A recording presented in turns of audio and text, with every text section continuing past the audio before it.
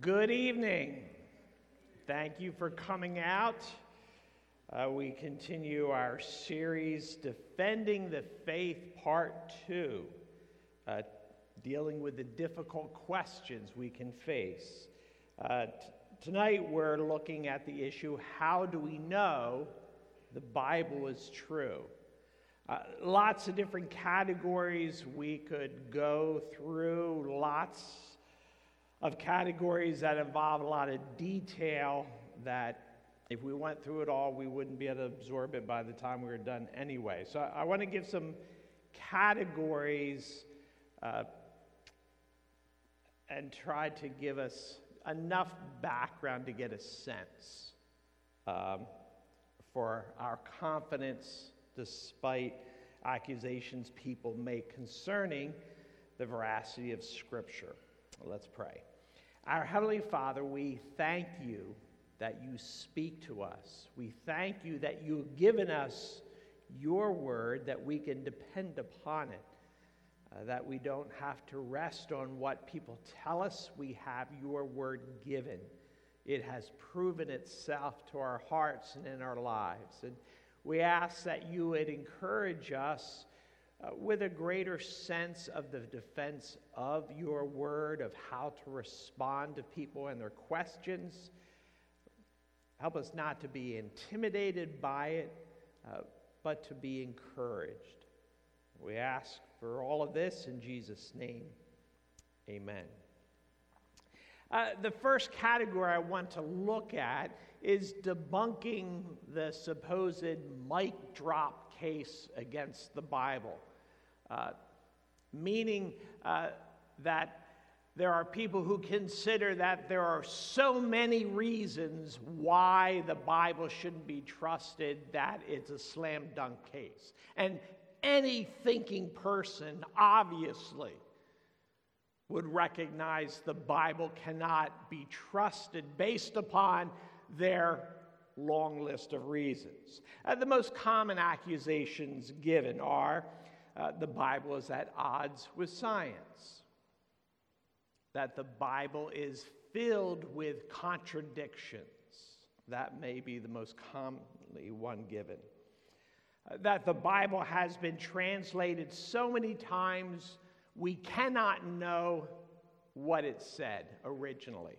I was reading a book review today, and one of the comments that someone was making about the book, that the Bible has been is copies after copies after copies, so no one has any idea what it originally said. And people hear it and think, oh, I didn't know that. Or that the Bible is a violent book, and it shouldn't be trusted, and that God sponsors much of the violence in it. Another is that the Bible was written by primitive people and is no longer relevant. And finally, that the Bible is mythology. It was meant to be mythology that contains spiritual truths that are helpful, but it was never meant to be taken literally. But is this a slam dunk, mic drop, depending on which generation you're in, case against Scripture? The truth is, most people have never studied even the issues and the reasons they give. They're statements that are given with confidence, and people hear it and repeat it. And it's just repeated over and over. And that way, they feel free to ignore Scripture. But each point that I made has answers. And the answers are involved. They're detailed because the answers actually are very full. There's a lot to it. And it goes beyond the scope of tonight. We could spend easily a night on just each of those questions brought up. There's excellent books that cover in detail, and our bookstore carries several of them. So I'm going to take a few minutes to show that there are good answers, reasonable answers for each of the accusations made against Scripture. So we'll go back to those accusations. That the Bible is at odds with science. The problem with the accusation is the Bible never presents itself as a scientific defense. The Bible is dealing with theological issues. So it's not even trying to present itself in a way that deals with scientific questions, particularly when you take the account of creation, which people speak against what Scripture says based upon scientific method, but the Bible, in giving the creation story, is not trying to deal with scientific method. It's speaking to us about the person of God and what we should understand about God and ourselves in terms of science. Beyond that, there are many scientific realities that we accept that really can't be proved by science. Not in the way that they're claiming the Bible should be able to do. You can't measure love scientifically, yet it's a rather essential theme of Scripture and the reality of it.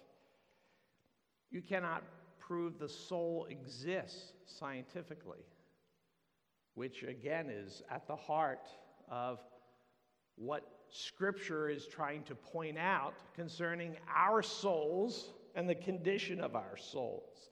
So there is a lot within what Scripture is communicating that simply doesn't even fit in scientific categories. And even truths that can be proven scientifically, as we've already been talking week after week, if your bias is that you don't believe it's true, it really doesn't matter what proof is there. There are people that don't believe the earth is round. There are people who don't believe that we ever landed on the moon. I mean, lots of people. There are people who don't believe the Holocaust happened. There are people who don't believe that Elvis is dead. There are even, and I had never heard this before, there are people, this is a thing, that the country of Finland doesn't exist. That it's actually a Russian-based reality put out there to protect a massive ocean rich in fishing and resources. And anyone who thinks they're going to Finland is actually going to another place because it doesn't exist.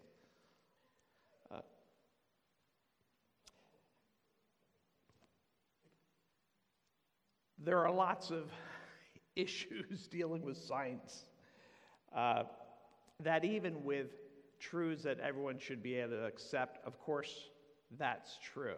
They're not even accepted. The next is that the Bible is filled with contradictions. Most of the accusations, even if you Google it and start to read through the list, most of these accusations come from people who don't understand the context of Scripture at all. And their ignorance of the context of Scripture leads them to make accusations that are very empty and are easily responded to. For example, in Genesis chapter 1, there is the account of creation. And then in chapter 2, it sums it up again with the focus on the creation of Adam and Eve and their existence in the image of God in the covenant of marriage. And so the chapters are meant to describe different things and make different points. But people will say those two chapters contradict each other. They're separate accounts of how the world was created. But the context of the chapters are very different in what is being communicated, or differences between the Old and New Covenant, Old Testament and New Testament. Differences that we know, that aren't complicated, that aren't hidden, but some of those differences between Old and New Covenant, people will take and say, oh, that's a contradiction of what the Bible says in the Old Testament and what the Bible says here. There's no contradiction. It's simply the fulfillment of one covenant and the establishment of another. People who are just looking at phrases and lines here and there and not interested in the context, well, what's the point being made here, can easily come up with long lists of supposed contradictions that are simply not contradictions.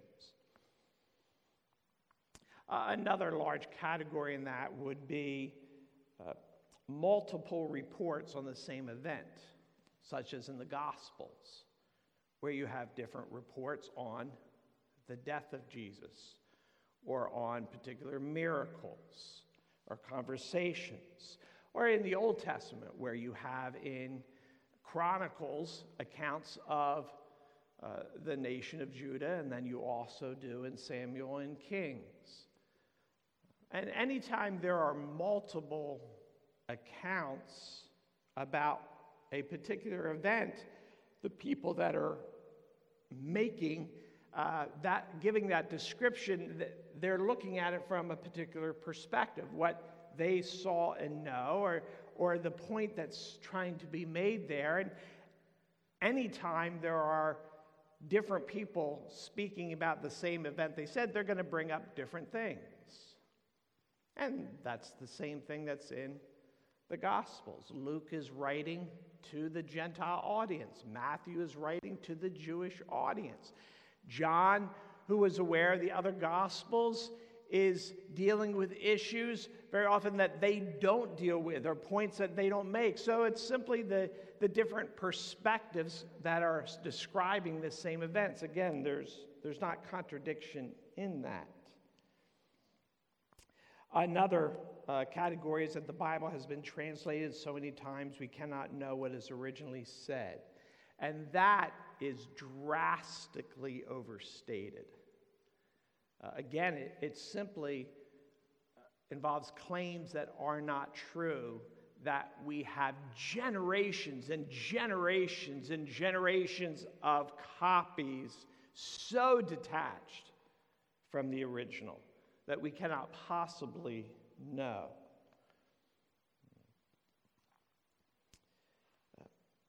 Archaeological finds continue to prove that the copyists were faithful. And nothing that alters the theology of Scripture has been found. There is a statement made by Douglas Stewart addressing this. It's fair to say that the books of the Bible would largely read the same and leave the same impression with the reader, even if we adopted virtually every possible alternative reading to those now serving as the basis for our current English translations. So he's saying if you took every variation of a word different here or word different there, and if you took all of those variations from all of the translations that we've used and put it all together, it would still say the same thing. The content, the purpose, the intent. What is the author saying here?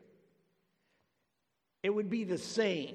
Even, he said, if you gather them all together and put them together in a pile. It doesn't change what Scripture says. And biblical manuscripts are greater in number and closer to the original than, without exception, any ancient literature. And it's not even close.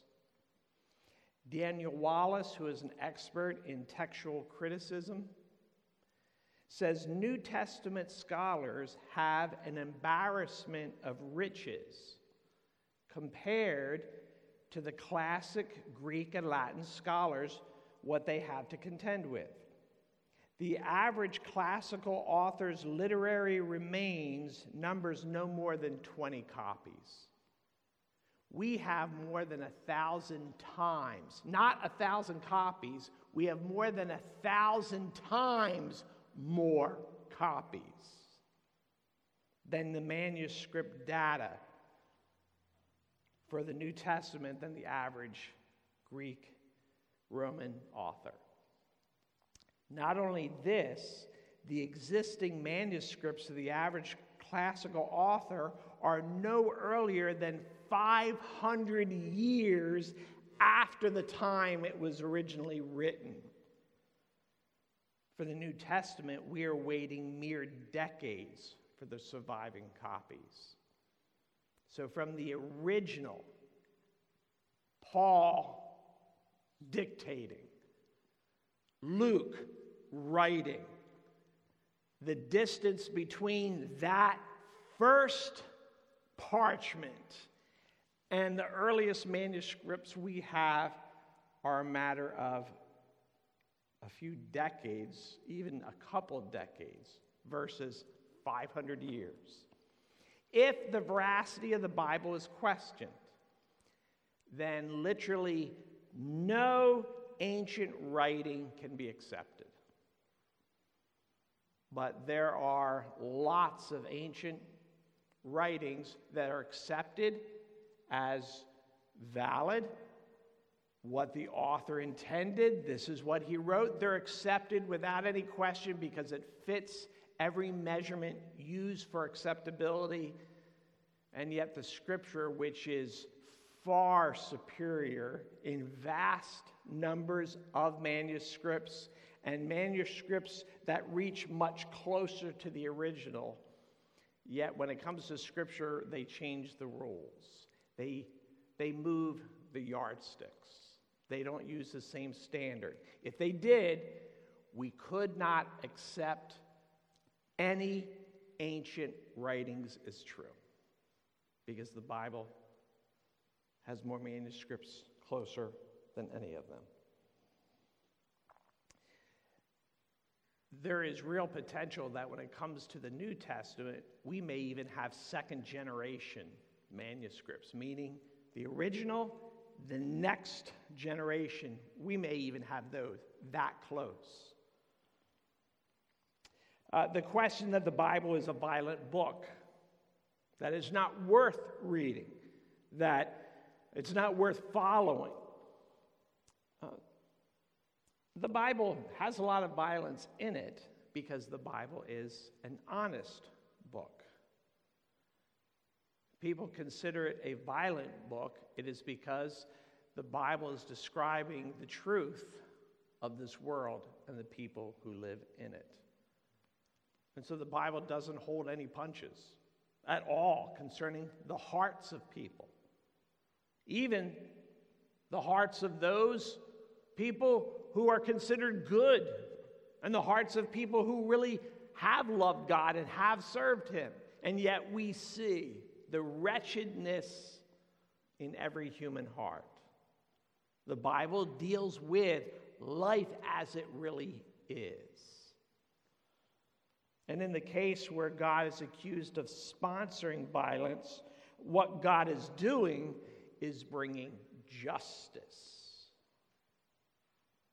where it is deserved, in a way to cause all of us to see that justice will come against all sin. To say the Bible is violent is just to say this is an evil, wretched world filled with violence. And the Bible is making that clear.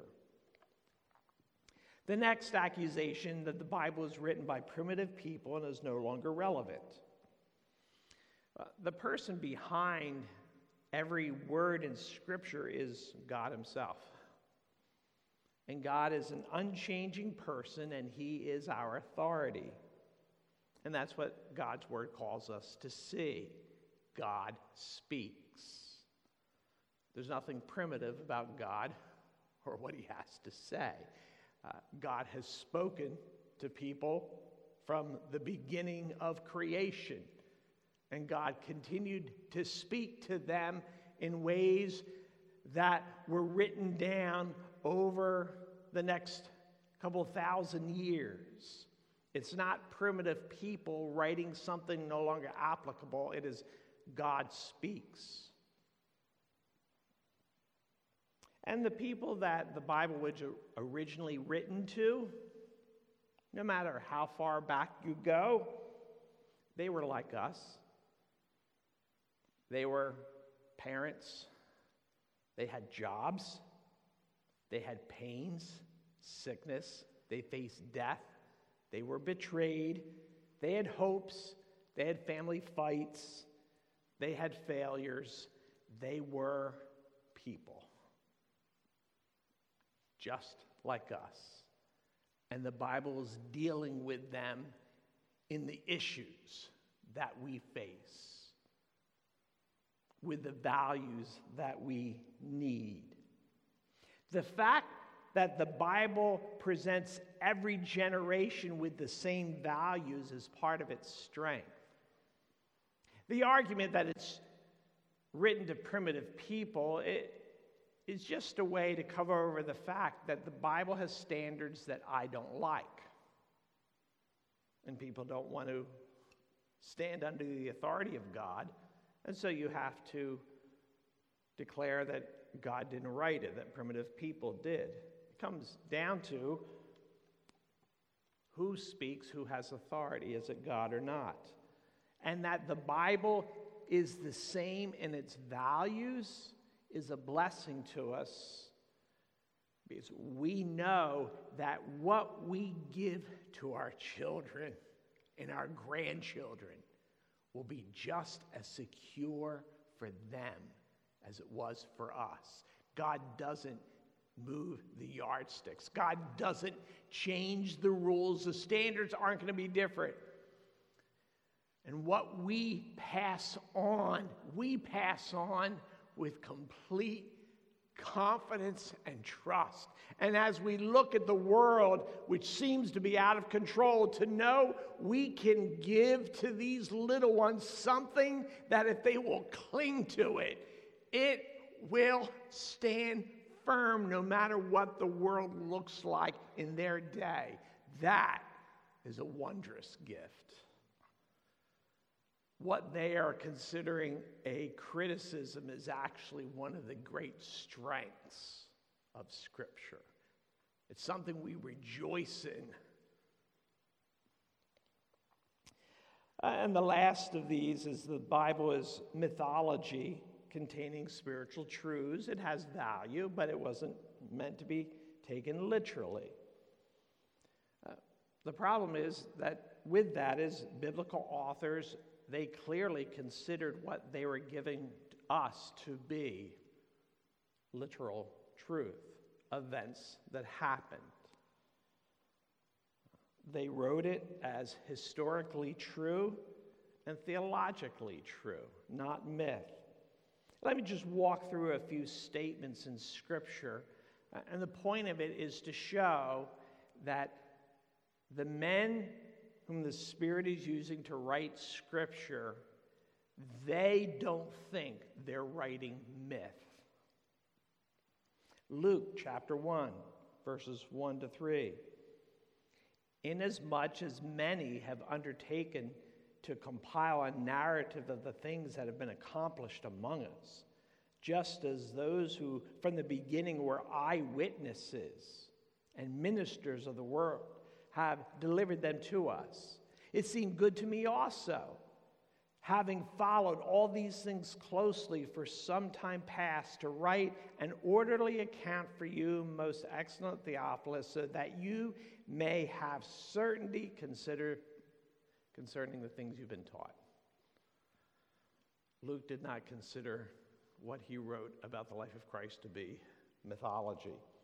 2 chapters later, This is how he introduces the ministry of John the Baptist, which will lead to the ministry of Jesus. In the 15th year of the reign of Tiberius Caesar, Pontius Pilate being governor of Judea, Herod being tetrarch of Galilee, his brother Philip, tetrarch of the region of Iturea and Trachianus, and Licinius is tetrarch of Abilene, during the high priesthood of Annas and Caiaphas, the word of God came to John, the son of Zechariah, in the wilderness.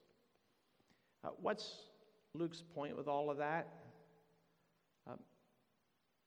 I'm giving you a context of exactly when these things take place. And he even, we might even say, goes overboard. Every ruler anywhere in the region, this is who was around when these things happened. His point is the opposite of what is given as a critique. His point is there is no mythology here. 1 John 1. The apostle says, "We write what we have heard, which we have seen with our eyes, which we have looked upon and have touched with our hands." 2 Timothy 3, the Apostle Paul writes to Timothy, "Continue in what you have learned and firmly believed, knowing from whom you have learned it and how from childhood you have been acquainted with the sacred writings." He's speaking of the Old Testament there, "which are able to make you wise for salvation through faith in Christ Jesus. All Scripture is breathed out by God and profitable for teaching, reproof, correction, for training in righteousness, that the man of God may be complete, equipped for every good work." 2 Corinthians 4:2.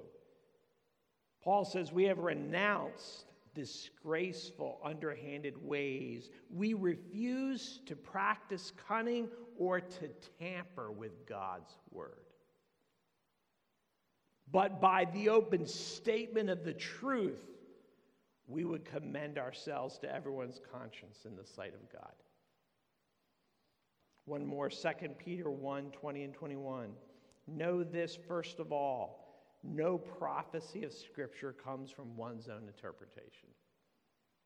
For no prophecy was ever produced by the will of man, but men spoke from God as they were carried along by the Holy Spirit." The biblical authors are claiming they are writing the truth, the full truth and nothing but the truth. People can debate these different points: science, contradictions, primitive people, the number of translations, mythology. People can debate these points, but it's disingenuous and it's misinformed to say it's a slam dunk case that the Bible simply isn't true. That is an empty statement which is not based upon reason, science, history, or truth. Another category, a little bit different than these, also very common concerning why we can't claim the Bible as the Word of God, is to make the "no one can know" argument. No one can say they have the Word of God. No one can know that. No one can claim that. And where they take that then is, if you want to believe it, that's fine, but it has no demand on anyone. It's completely voluntary. If you want to believe it, you can believe it. But there is no sacred writing that anyone can point to and say, that's the Word of God. In fact, what they say is, no one can even declare that God has spoken. However, that is an unreasonable position because God is a person. And it is unreasonable to think that God doesn't communicate with those He created. That is not reasonable. It is unreasonable to think God doesn't care what we believe about Him or how we represent Him. We take it very seriously what people believe about us or how people represent us. You can actually take people to court if they misuse that. We get indignant if people have the wrong idea about us. And then those who would be indignant about how they're represented will immediately turn and act as if God doesn't care how He's represented, when in fact what He has to say has importance. Most of what we say doesn't. God wants us to be clear about His convictions and character even more than we want to be clear about ours, because there's much more at stake concerning God. It is reasonable that God has spoken. Indeed, it must be assumed. Communication is such a basic aspect of personhood. The question is not whether or not God has spoken. There is a question. Which writing is really from Him? That's the question. Not whether or not God has spoken. That must be assumed. Which is the Word of God? That's what everyone should be seeking for and wanting to know. That's the big question. The Bible just stands out among sacred books. Another category to look at is the fact that there are, in fact, strong proofs for the Bible that make it reasonable to accept the Bible and to take it seriously. Probably most prominent of those is fulfilled prophecy. Dozens and dozens, if not hundreds, of prophetic statements covering centuries. Here are just a few about Jesus. Just that category, and just a few about Him. That He would be born of a virgin in Bethlehem, descendant of David, called out of Egypt, called a Nazarene, would perform signs of healing, would speak in parables, come riding on a donkey, would be betrayed for 30 pieces of silver, would be a willing sacrifice, would bear our sins and suffer in our place, would be pierced, that no bones in His body would be broken, and then we only need this, and He would be raised from the dead. That one by itself is enough. We'll be looking at that specific reality in a few weeks, the resurrection. In addition to the extensive numbers of prophetic statements, the miracles of Jesus. Consider the context of this. Jesus performed hundreds and most likely thousands of miracles. Many times it speaks of, and He healed everyone that was present. And we know vast crowds followed Him. Hundreds and hundreds of miracles, and they are public, witnessed by thousands, and probably over those 3 years, tens of thousands of people. The sample size is unparalleled. These were not hidden things in a village that then people were saying.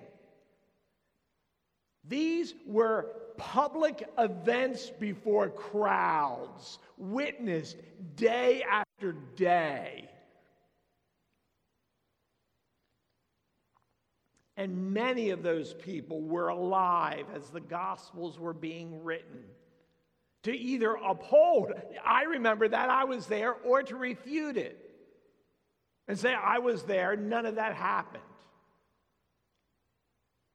The Gospels were written in the lifetimes of these witnesses that were by the thousands. The miracles of Jesus are an immense proof, widely circulated and known. Even Jesus' worst enemies didn't question the fact that he performed miracles. There was no question by his enemies whether or not miracles took place. John 11:47. The Pharisees gathered the council and said, "What are we to do? For this man performs many signs."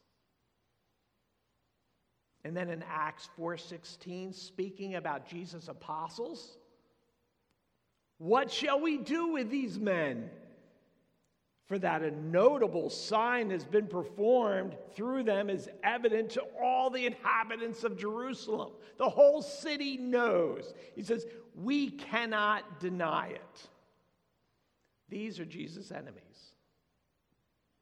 The miracles are just a fact that we have to try to get around, and we're not sure how to do that.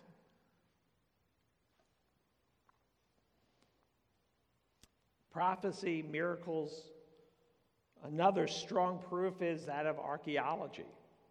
Over the centuries, hundreds of archaeological discoveries have only affirmed biblical accounts, rather than over these centuries we're given more and more reason to think, oh, that wasn't true. Oh, that didn't exist. That's not the narrative. The archaeological finds keep showing that this town that the Bible speaks of, that people say no one ever heard of it, oh, it did exist. Or this king mentioned in Scripture, and they say there's no proof he existed. Oh, this find does show he existed. Archaeologists just keeps showing Scripture is historically true. To the point that a number of years ago, I don't know if they would still do it today, but the Smithsonian made this statement, because they actually have gotten lots of requests from people about his biblical evidence. Is it really true? So they had a statement provided. Much of the Bible, in particular the historical books of the Old Testament, are as accurate historical documents as any that we have from antiquity, and in fact, more accurate than many of the Egyptian, Mesopotamian, or Greek histories. These biblical records can be and are used, as are other ancient documents in archaeological work. For the most part, historical events described took place, and the people cited really existed. This is not to say that the names of all peoples and places mentioned can be identified today, or that every event as reported in the historical books happened exactly as stated.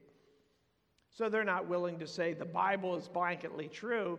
What they're saying is it's historical record that we use, and it's a better record than other cultures provide. So we have seen that the arguments against Scripture is not this slam dunk case which is provided, that is proclaimed and said by many. We have seen that it is reasonable to believe that God has spoken, We've seen some of the proofs for Scripture that are strong. But I'd like to wrap up with 3 points of focus. Now, there are some that may enjoy pursuing these different areas and mastering them enough so that you can articulate and understand and interact with them. And if you love to do that, that's great.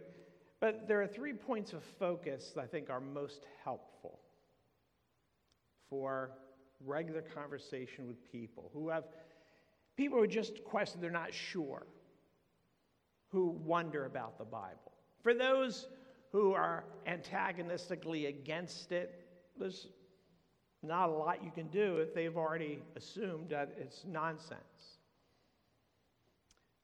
3 points to focus on. The first is the person of Jesus. He is the central person of the Bible. What does he say about it? And Jesus in general has a pretty good reputation, even in the world. So what does Jesus say about the Bible? He is the most amazing and attractive person who's ever lived. As people are introduced to him and what he said and what he did, it draws people in.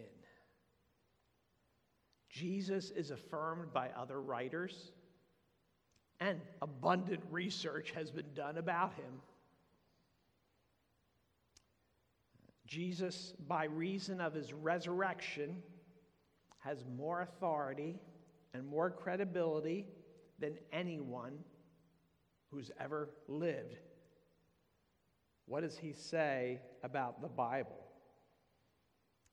In Matthew 5, verses 17 and 18, "Do not think I've come to abolish the law or prophets. I've not come to abolish them, but to fulfill them. Truly I say to you, until heaven and earth pass away, not an iota, not a dot will pass away from the law until it is accomplished." Jesus upheld the Word of God. Jesus upheld Scripture. If you are to have respect for Jesus, you must have respect for Scripture, because he continually upheld and proclaimed what the Father had said. He lived to uphold it and to glorify it as well as himself. So connecting to the person of Jesus, and had he upheld Scripture, so if people are drawn to Jesus, then they must take the Bible seriously. You can't have one without the other. You can't think well of Jesus, that he's a wonderful man who did wonderful things, who has good truths that we all should think about and emulate. And that's how the world in general deals with him. Well, you cannot have that view and not take the Bible seriously. They're inseparable. The second area of focus is the authority and dependability of the Gospels. And again, as we're discussing with people, to focus on the Gospels, first of all, it points us more directly to Jesus, because we are looking at the books that describe his life, give his words what he did. So it is connecting people to the person of Jesus, who then is upholding Scripture. He is the linchpin of the Bible, because all the Old Testament is pointing to him. The New Testament is flowing from him, so the Gospels introduce him to us. And the Gospels that we have, and the manuscripts that we have, as I've already mentioned, are so close in time to the original documents that from a historical, archaeological perspective, it's viewed as virtually no time at all. What we have and how it matches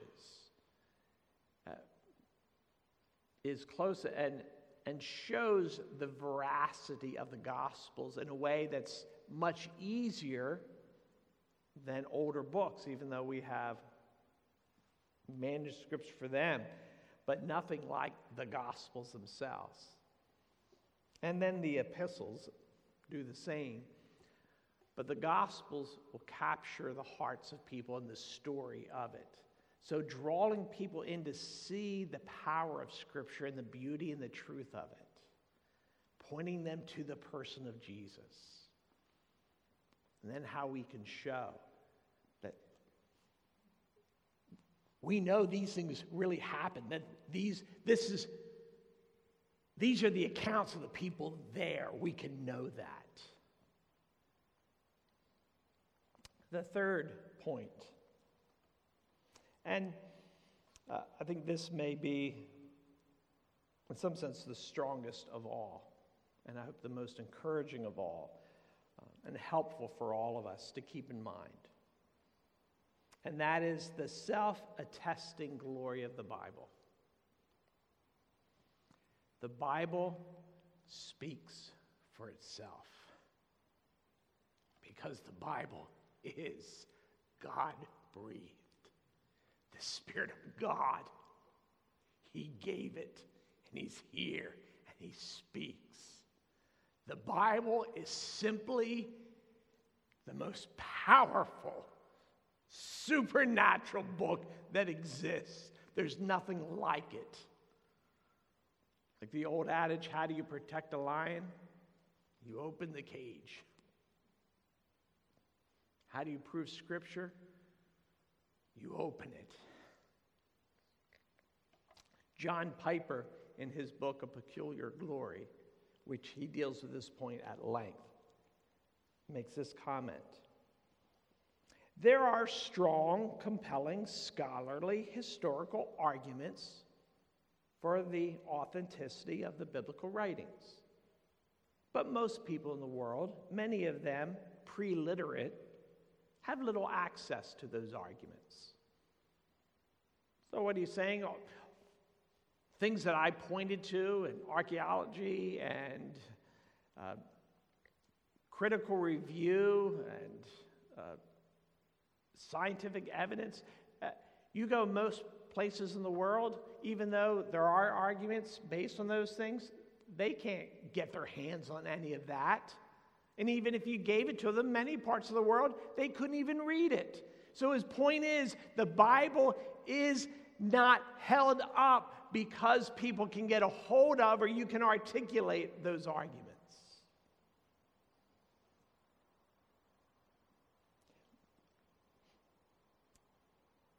People meet the gospel in some limited portion of God's word, or they meet it in the oral transmission of the biblical message, and all of us, including those people,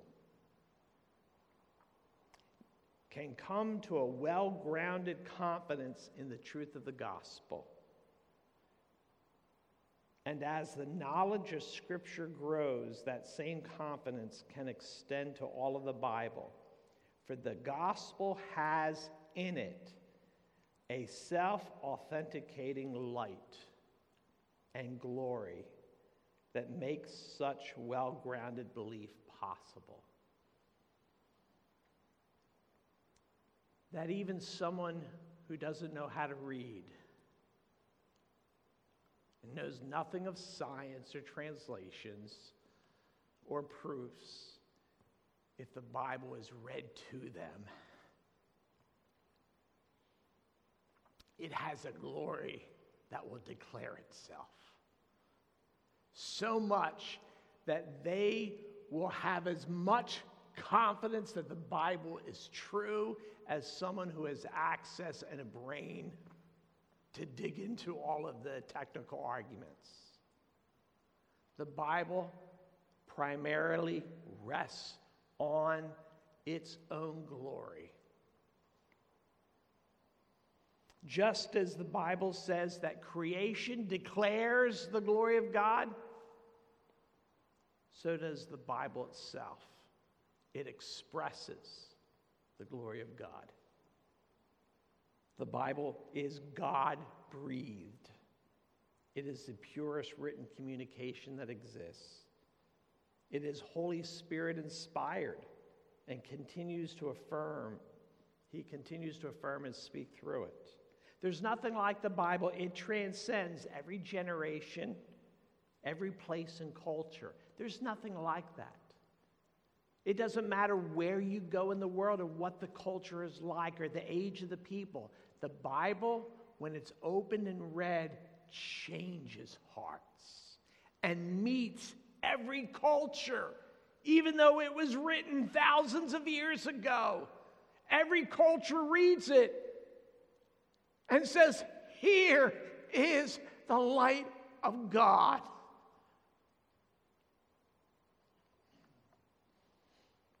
So we invite people to read the Bible.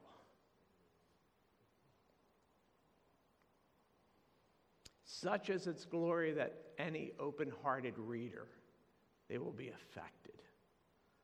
Some will actually close it and put away because it'll frighten them, because they'll know it's true. And they don't want to hear it, but it has power. Yes, the Bible requires faith, but it's not blind faith. It is reasoned faith upon which we confidently stand. Let's pray. Heavenly Father, we ask that you would encourage your people about your word, because it is wondrous. Give us fresh joy in its beauty, in the glory of it, that as we read it day by day, it would be joy to us, true food for the soul, transforming our hearts, empowering us to live in ways so that our lives give glory to God and shine with it, as was true of our Lord Jesus. Bless your people as they go forth. In Jesus' name, amen.